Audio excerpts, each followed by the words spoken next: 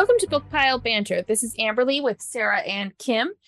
And today we are going to discuss Hell Followed With Us, which first we do want to advise that listener discretion is advised. The following conversation may include discussions on graphic violence, transphobia, domestic and religious abuse, self-injury, and attempted suicide. For a better understanding of what we may discuss, we recommend reading the letter from the author at the beginning of the book. The book is by Andrew Joseph White, published in 2022 by Peachtree Teen. Andrew Joseph White identifies as a queer trans author who grew up in Virginia and wrote this book in a need to show stories that represented boys like them, with the recognition that sometimes the journey can be painful. The plot is Benji attempts to escape the cult that raised him and is turning him into the Seraph. It was a fundamentalist group that triggered Armageddon and has brought their own style of angels to the world with their bioweapon. Benji finds a new home with a group of teens from an LGBTQ+ center. There he meets Nick, who is autistic and has a dark past of his own. Together they seek to survive and stop the fundamentalist group from enacting their next phase of existence. Alrighty.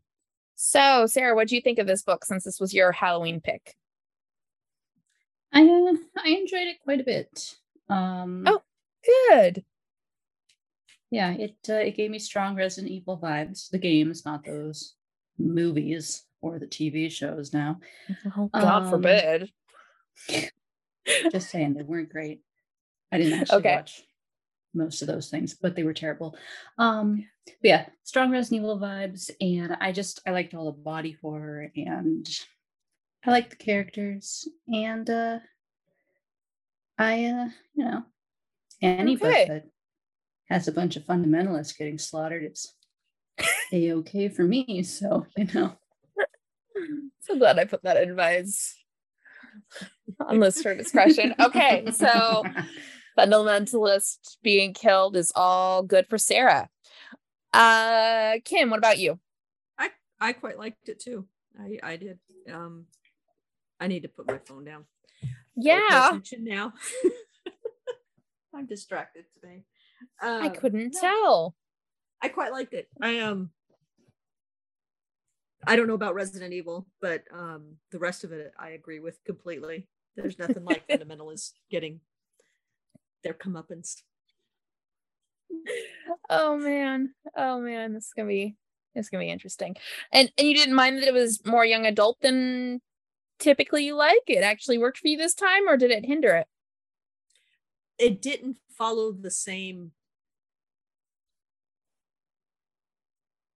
I don't know, tropes. We'll go with that. That's not the word that was in my head, but the word that was in my head. I'm gonna bet that it doesn't follow the same shitty plots you guys have made me read before. Idiocy was actually the word. Idiocy. Oh, okay. In my head. So yeah, it's. I think because it was dystopian, the characters were less immature than they have been. But I guess all the rest of them were pretty much dystopian also. But I don't know. This writer has a better handle on how teenagers actually act. Well, that, if I remember correctly, the author's still pretty young. This is a pretty young publishing author. And so that doesn't surprise me that he still has a pretty good handle of what it feels like to be a teen. I too liked this book. It took me a while after finishing it to actually decide if I did or didn't. And that's only because I had personal responses to it that I had to decide on and think about and consider. So we'll start with Benji. What did you guys think of Benji? Sarah. Thank you. I mean, if you don't say who you're talking to, I'm going to wait to see if someone else is going to talk. There are two of you. If the other does not respond, you can. Yeah, but see, then there's an issue where if you pause for too long, then the other person will assume you're not going to start speaking. Then they'll start speaking, and then I'll start speaking, and then we're both speaking at the same time. And it's just embarrassing. So it's better to stay silent until Until the leader picks you. Okay. Exactly. Benji. I like Benji. I felt bad for Benji. He got the short end of the stick, but he made the best of it. Yeah. I think that's summing that up like very concise and to the point. So for context, for anyone who's listening and who hasn't read the book, Benji is trans. Some people do. I don't know why. I guess, but it's like it spoils the whole book. Go read the book first. Maybe I'm they talking just to the microphone as if it's a person. Sarah's staring at you and making judgment sounds. So just in case there are people who are listening who do not read the books, Benji is a trans teen who has been selected by his fundamentalist cult group that is responsible for basically the end of the world, to be a seraph, which is a type of angel, which I was pleasantly surprised that it was like proper angel and not like, oh, beautiful like Old Testament angel. So yeah, wings proper and eyes, like monster. Yeah.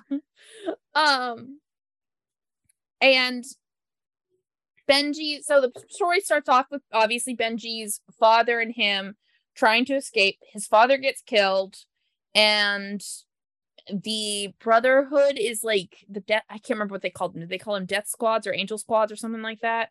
Death Squads. They were angels. Death Squads. Well, they were called angels, the warriors, but yeah, they were in Death Squads.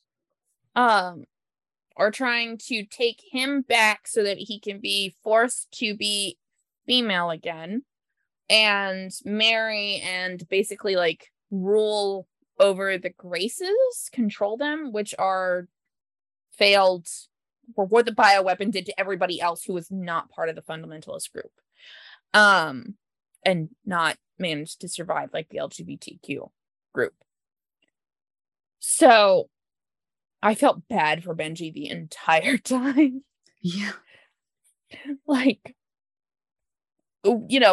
this one really addresses the like use of dead names, and like particularly in this situation, not even being able to physically make oneself look more to one's gender preference. There's no testosterone, estrogen, there's none of that. You can maybe bind, but you kind of have to be comfortable with your gender identity without actually being able to massively change how you appear. You can still dress particular ways, cut your hair, all that kind of stuff. So I thought that was pretty interesting.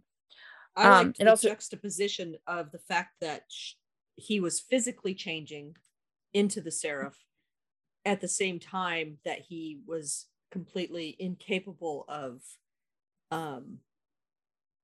doing some of those changes that would be available in most states today. So yeah, I thought that was a pretty cool way to delve into that as a thought process. Something that he wanted, but something he didn't want. He couldn't have the one he wanted, and he couldn't control the one he didn't want. But then he didn't even necessarily want to change his body, because he mentioned he didn't want to bind. He was fine with breasts. So then it's even like Seraph was still like just ravaging his body anyway. So he didn't even get like what he couldn't even just like have his body the way he wanted it. It was still changing no matter what. Mm-hmm. And I'll be honest, I did like the take of you have someone who is identifying as trans but doesn't feel a requirement to physically change their body. I thought that was really cool. I don't think I've actually come across that so far in literature that I've read that has trans characters. Usually they have a desire.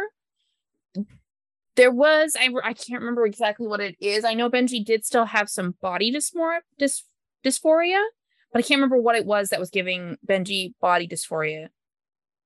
It seemed more in relation to being called by his dead name and being seen as female that triggered it, rather than just like if he was on his own, not with other people around to judge him, he was comfortable. At Yeah. least that's what it seemed like, if I remember. Okay, that's what I thought. I was like, I don't think it was like a physical trait, because the only other thing that I've read that had a great example of taking the body dysphoria away from like having boobs or your voice being a particular way, had the character had wings, and the wings was where their body dysphoria was coming from. So I thought this was really cool that it was really more about how people interacted with Benji that caused the disconnect, as opposed to how Benji saw himself. What do you think, Kim? Or is this awesome? Okay, I was like, I don't know if there's something you feel like you could address, talk about. No, I liked the fact that the writer took a bit different angle on it, because obviously everybody who is in a desire to transition or is transitioning, it's all personal, and so you can't assume that everyone has the same process that they go through or has the same desires that everyone else does. So I liked the fact that this was a different take.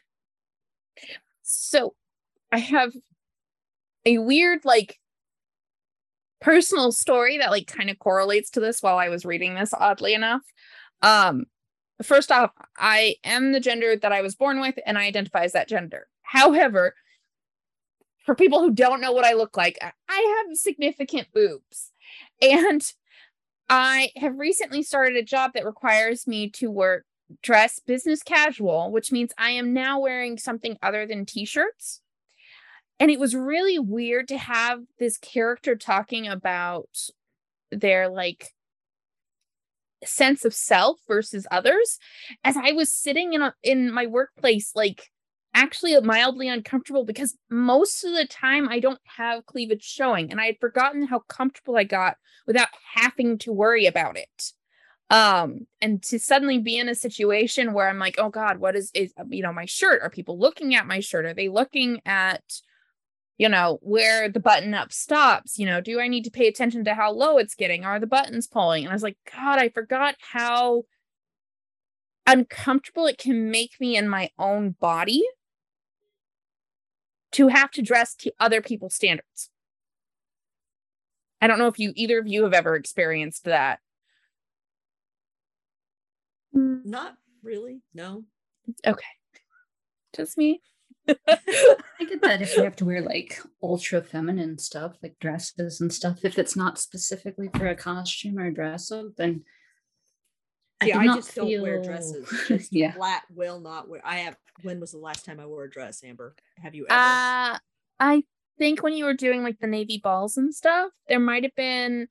No, I think gowns. You guys. Those are gowns, not dresses. I mean, yes, they're a dress, but I was wearing gowns. I love ball gowns. You wore a dress when you and Dad went on your trip to celebrate your 30th wedding anniversary. You took a dress with you and wore it. When you went down to I can't remember where, but you asked me to confirm if a dress that you have, that white one with the flowers on it, if it still looked good on you. I wore that one to Brew at the Zoo too. Not Brew at the Zoo. Yeah, the one. Yeah. So you have worn dresses, but you have very specific dresses in very specific situations that you're willing to wear them in.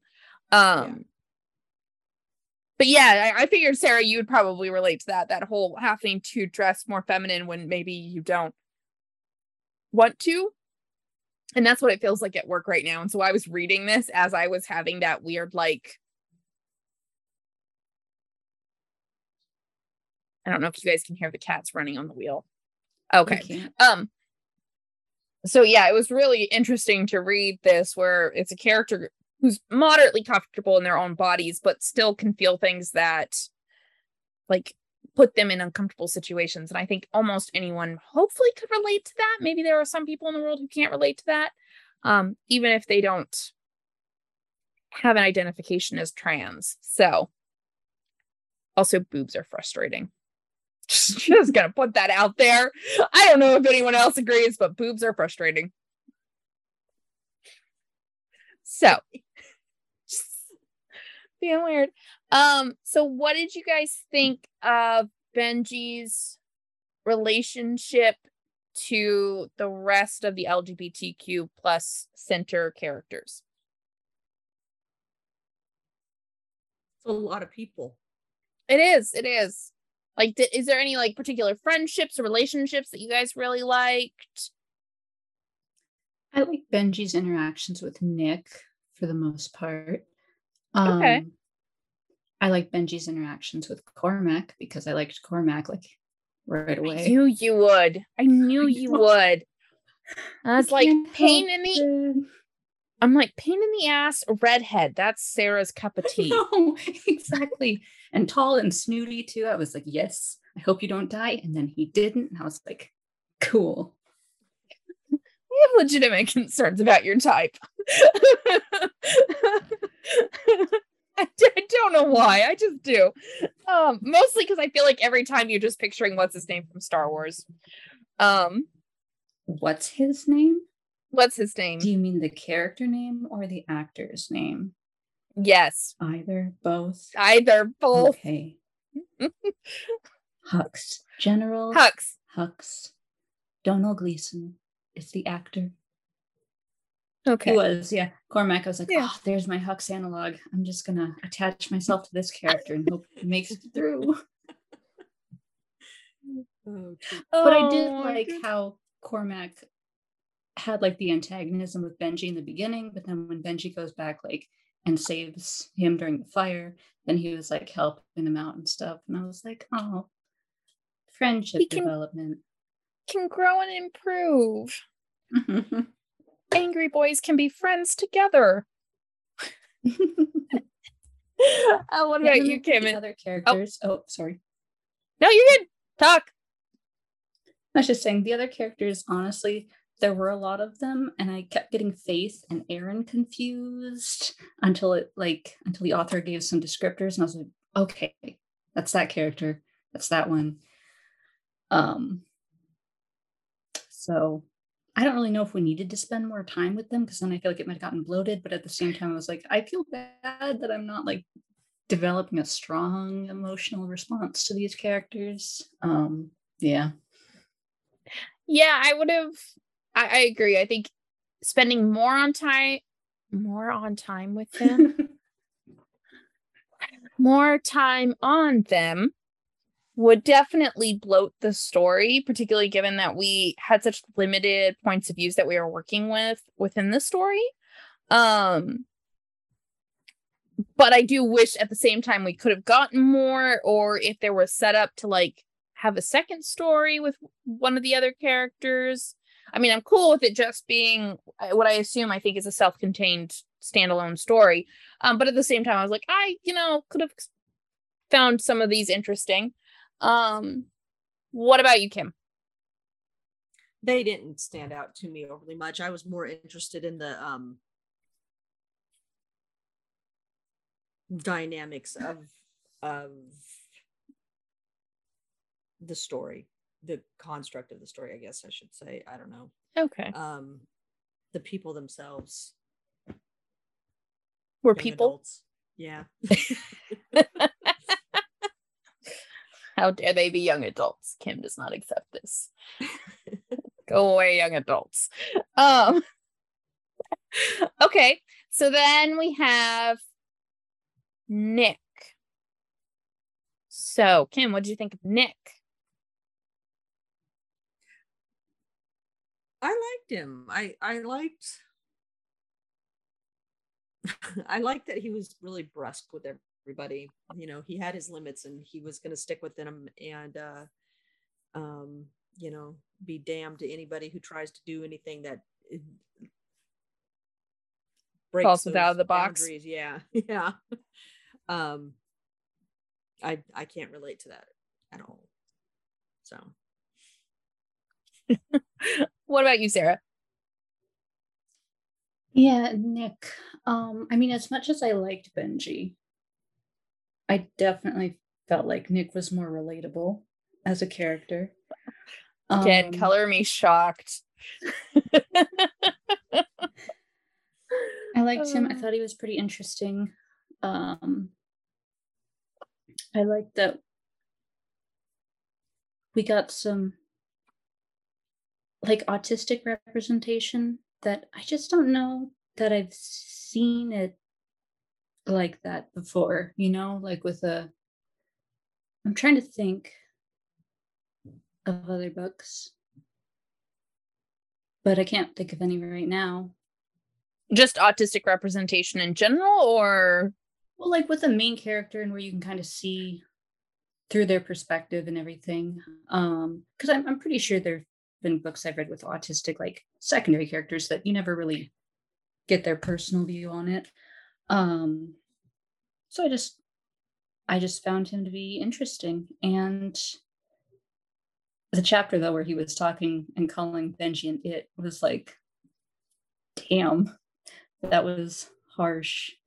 It was mildly painful, I will say, when I was like, oh, I'm rooting for Nick and Benji here. And then we get to that chapter where he's calling Benji and it. And I'm like, no, hard stop. Nope. Can't do it. If you can't use proper pronouns, I ain't here for it. And then it gets explained later. And I was like, oh, I mean, I'm still annoyed, but I get it.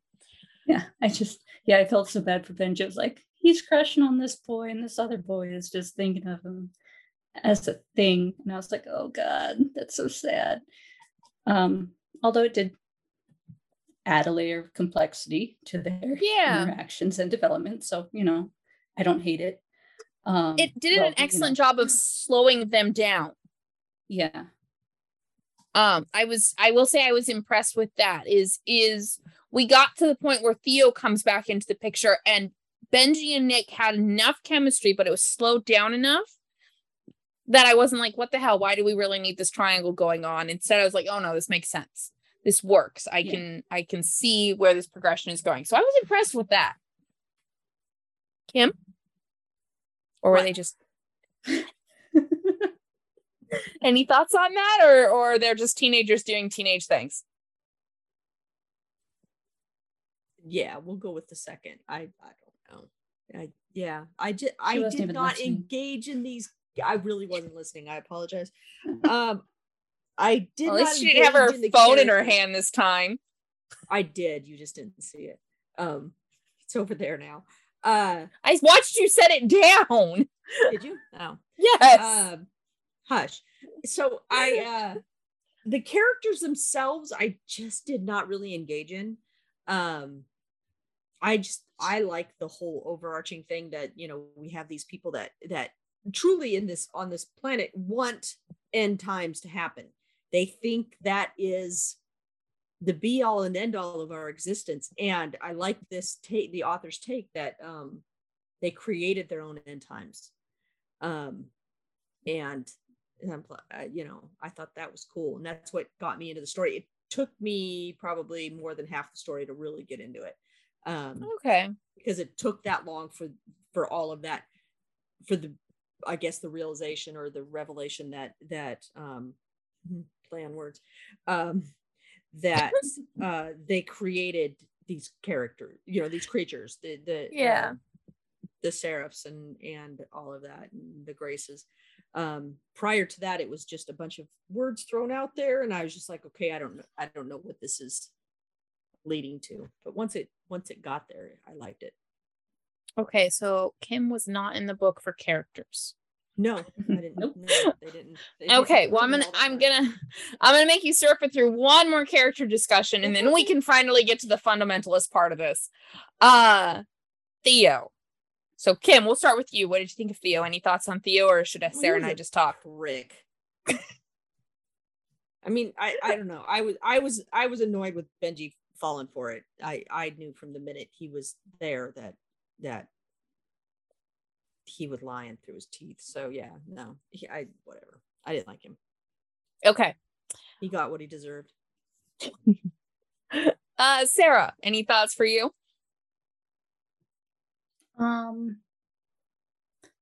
Theo. Yeah,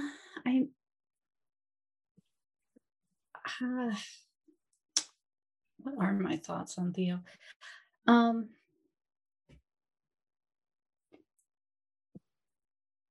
Gosh, yeah. I mean, when he first showed up at like the Reformation Church or whatever, it seemed pretty obvious that he was lying. But there was that like small chance that he wasn't, that he genuinely loved Benji or whatever. So I was like, is he lying? Is he not lying? But then when he didn't want like Benji to leave the church, it was like, okay, he's obviously plotting something. And yeah,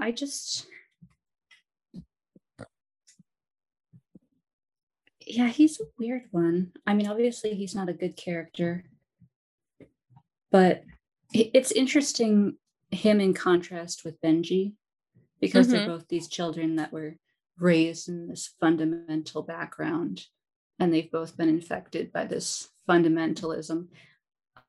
Except he buys into it. He believes in this glory after death, so he's willing to do whatever he needs to ensure his place in heaven or whatever. And then there's Benji, who doesn't believe in heaven at all, as it turns out. Spoiler alert. Yeah, spoiler alert for, in comparison to all the other spoilers that came before this. And it's just like he never left the group. Benji left the group. Benji was exposed to other people like him, who accepted him, who were friends with him and loved him. And then there's Theo, who didn't get any of that. And so at the very end, it's like Theo just becomes this horrible monster, but Benji kind of takes what he was given and, uses it to survive and become something stronger. Okay. So yeah, I just think Theo is an interesting foil to, or I don't know if that's the right word, to Benji. I almost said Gideon. I do not even know where that name came from. You're probably thinking about Gideon the Ninth. I guess, but not at this particular moment. Okay. But yeah, so that's what I think about Theo. Okay. So Theo.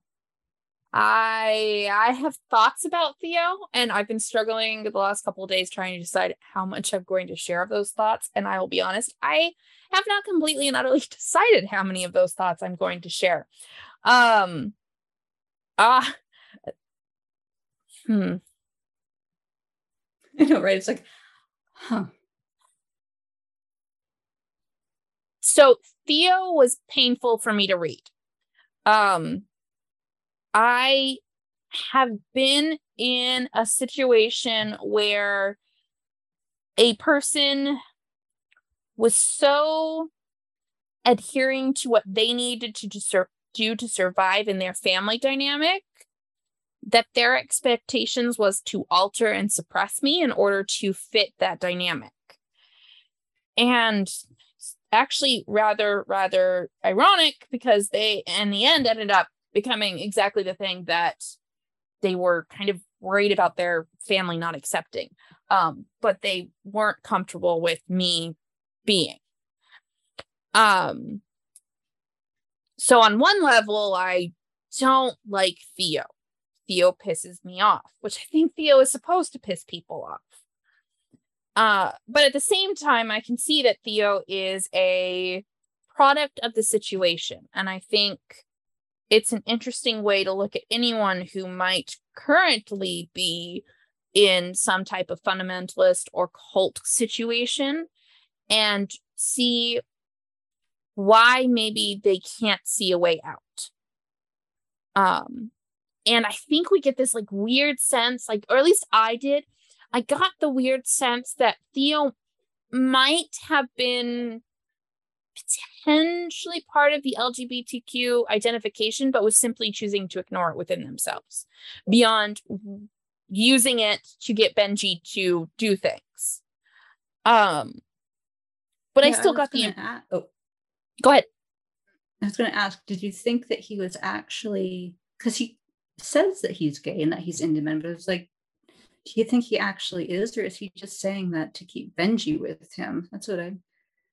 But I feel like it would make sense if he was, and he's just, the fundamentalism has twisted him.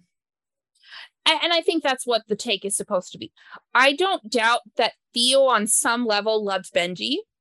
And again, that might have to do with my own situation that was in the past, but I don't doubt that Theo loved Benji. But I think that love was polluted by their life. By Theo having certain expectations and trying to work within those expectations to get Benji to fit. And so I do think he was probably gay or possibly gay, or in another situation might have been bi or what have you. But just didn't have the means to question and push. So that's my take on that. I don't know if you guys agree or not, or if it's just a giant question mark. Yeah, he makes me think of like those people, like, I don't know, how sometimes there's like sometimes the most conservative and like repressive people, like senators and stuff, turn out to actually be the people that they're trying to repress. And kind of what it reminds me of. Well, and I think when we look at these characters, we have to also have to look at their relationships with their parents. And Theo's one drive was trying to get his father's acceptance, and completely incapable of getting it. And so being within a fundamentalist group and having that drive, but not being able to get it, he was never able to break out of who he was expected to be in order to be who he actually was. So I don't think even he knew what he really wanted, or what he truly desired in his, of himself. And then you have Benji, whose mother was faking acceptance of Benji, not meaning the transition, but of Benji being her child, and her child becoming this idealistic thing that the mother wants this child to become. So yeah, those family dynamics are powerful and control a lot of who we become in life. Yeah, and then you also have the juxtaposition of, even though he wasn't an active character that we got to interact with, Benji's father, who helped him. And I think Theo never received help from anyone. Right. Yeah, no, because his mom martyred herself, and then and then his dad was not really a role model to look up to, but that's all he had. Yeah, so it's really interesting. I think this book was highly complex, and sorry, making my cat stop eating food she can't eat. And this author had a really good understanding of dynamics that form self-identity. And the idea that it's never perfect. It's never, bright sunshine. For some people it is. You don't get to just declare something and suddenly it is. You have to work hard for it. You have to push for it.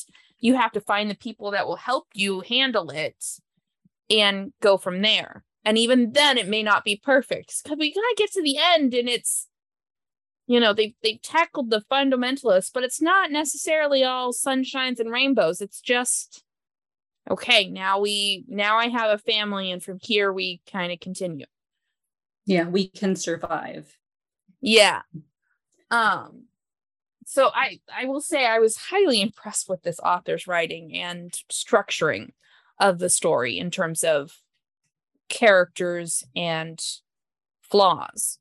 And then, of course, so finally, we then have the fundamentalist church. So, Kim, what'd you think of that situation? Thought I already addressed it. Okay, I'm sorry. Sarah, did you want to... I like the take on it. I like you. I think this writer is exceptionally talented. Why did it? It got real dark for you. Yeah, I don't know. Damn, that was. Oh, there we go. I'm back. You're back. Oh god, shadows are creeping in.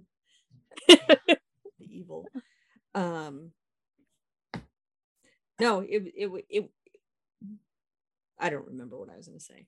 So, well, I will say that the fundamentalist church creating a bioweapon to change people into goopy creatures did not feel like a far stretch.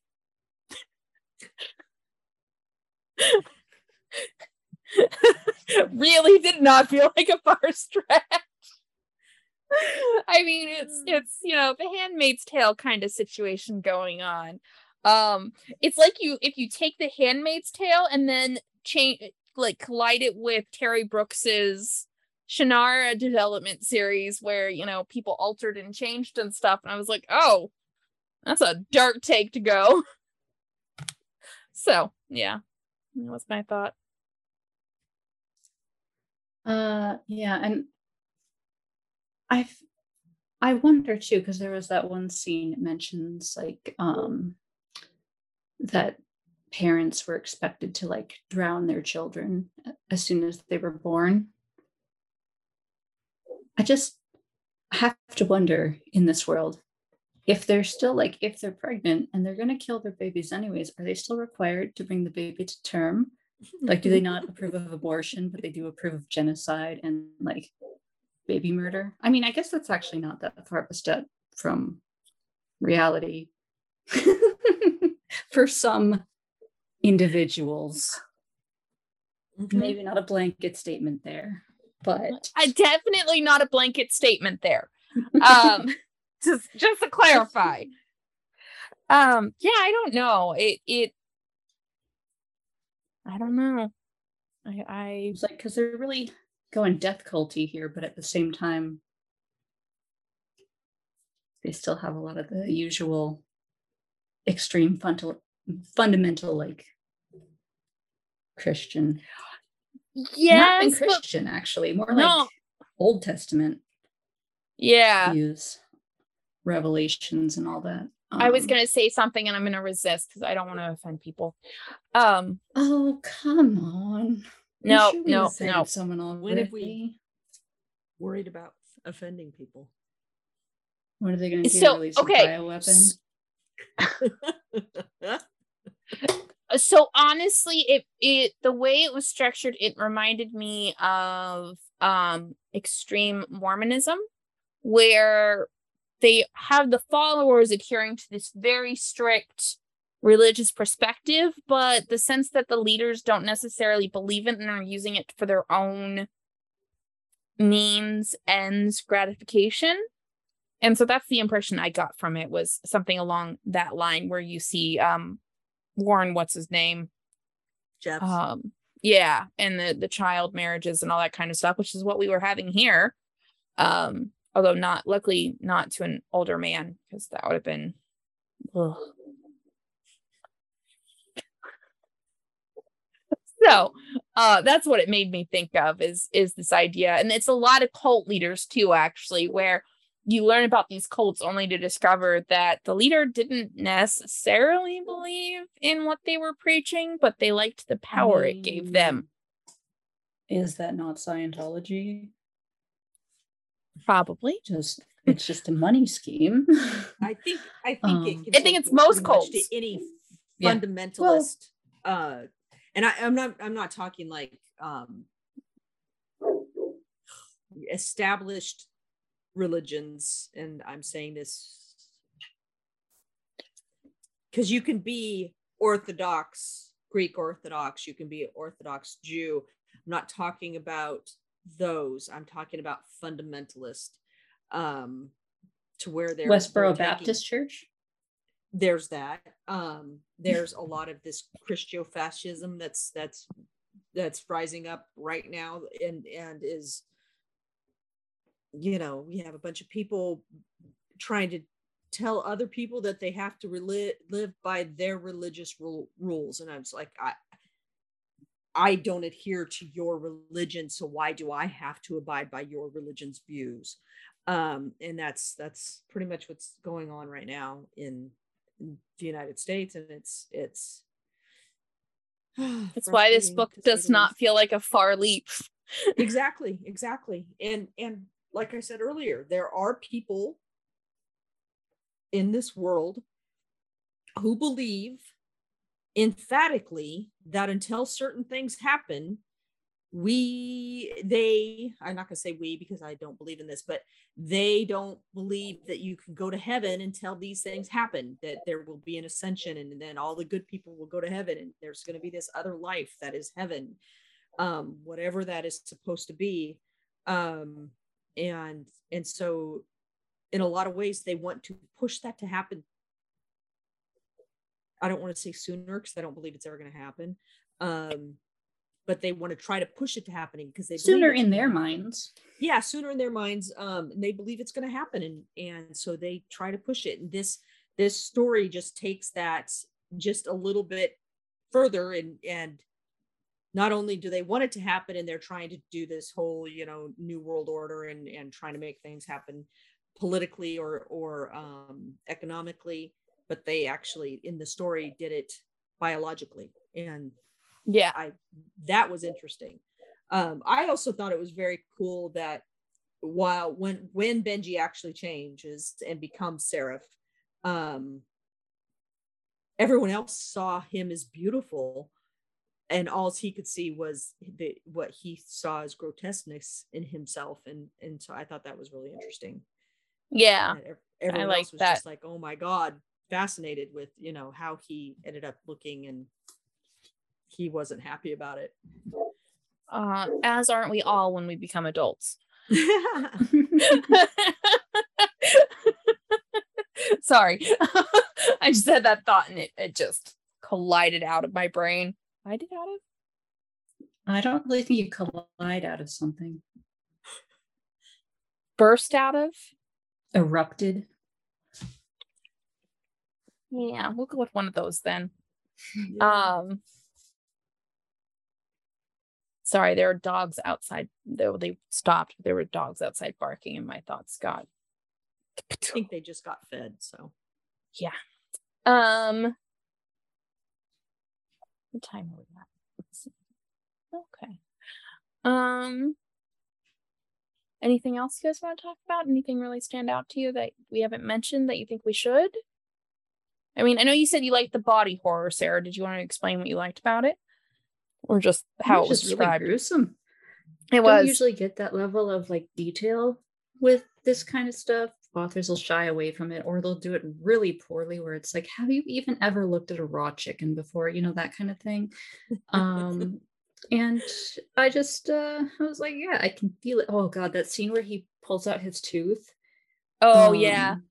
And it talks about the blood pooling in his throat, and I could just feel it, and I was like, oh man, that's grisly. So yeah.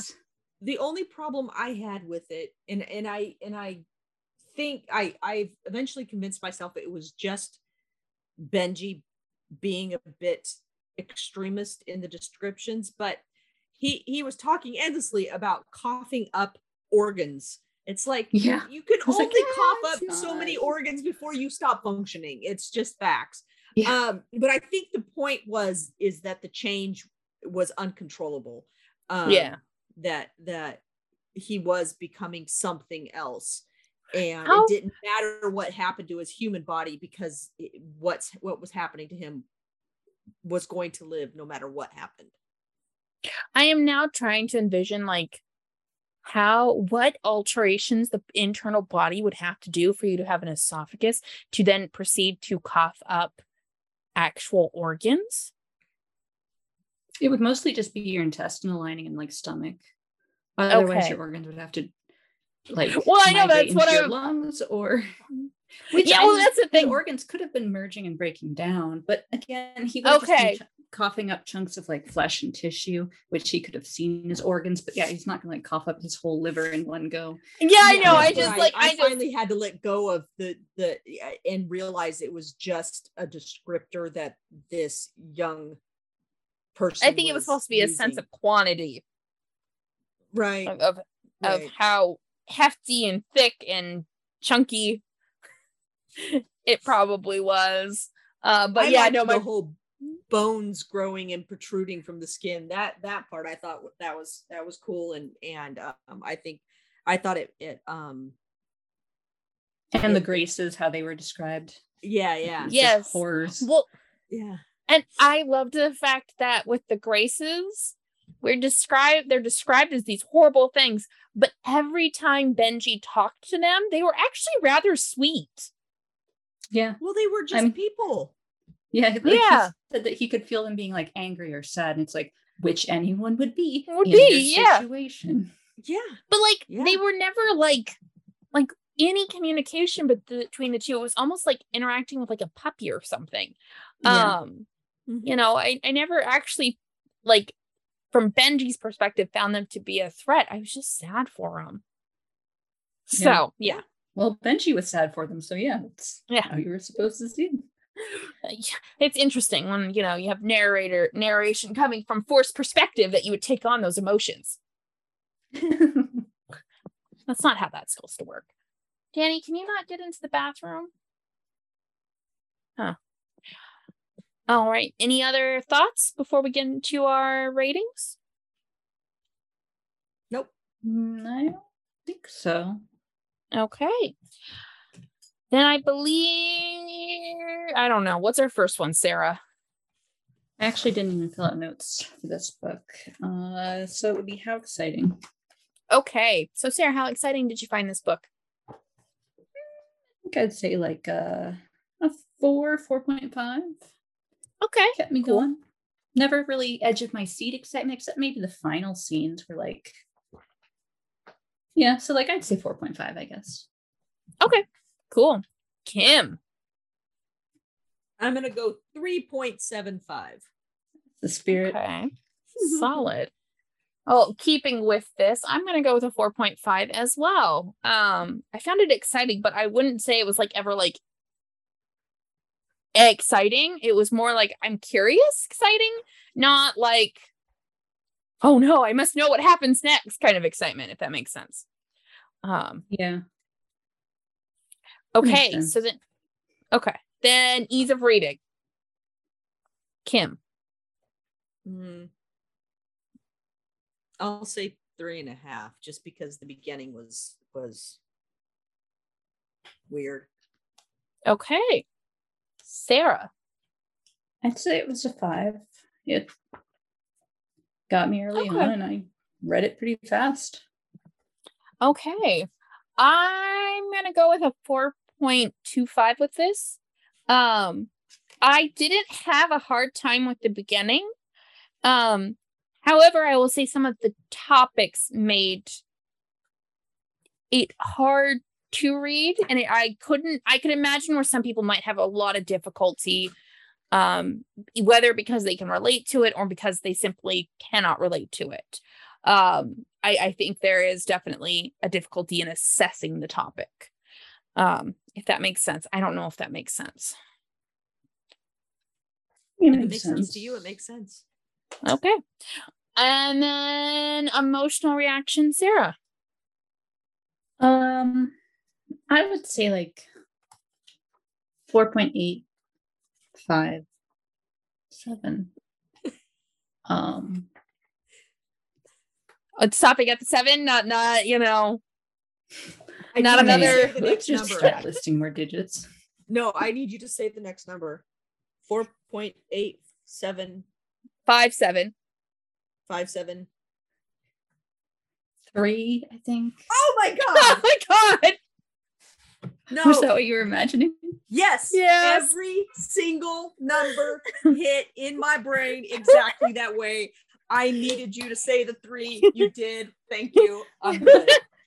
I was expecting 3 as well. I don't know why.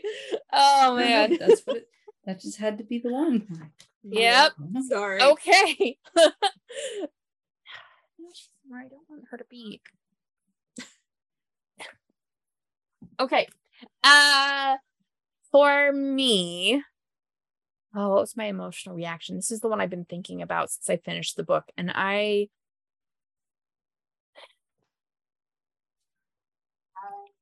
I don't know. Because for most of the book, pull something out of your ass, man. No, for most of the book, I was neutral. It's indeterminate.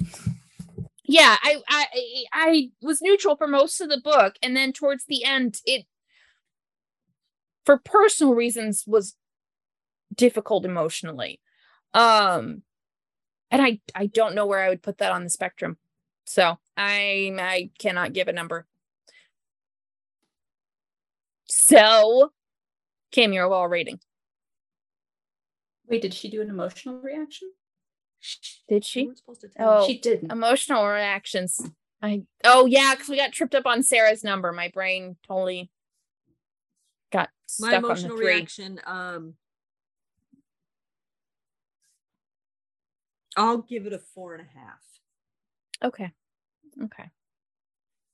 And your overall rating? 4. Okay. Sarah? I gave it a 5. A 5? Okay. I give it... I've been thinking about this. A 4.79. Man, I'm so glad to see people adopting the decimal system. It's just glorious. This was a decimal system kind of story. Yeah. I don't want to fit in boxes. Yeah, 4.79 for me. It almost a 5-star, but it did make me a little uncomfortable for personal reasons that made it hard to fully enjoy it as a 5-star. But I think that was the intent of the author. From the author's letter at the very beginning, all the way throughout, is this was written in anger about angry topics, and I think it was supposed to make you uncomfortable on some certain level. And if you didn't, then there's something wrong with you.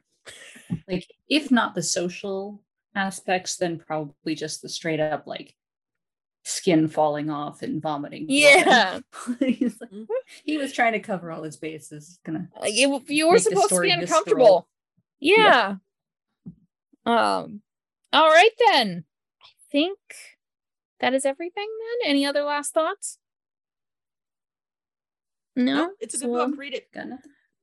Alrighty. Why can't I? There we go.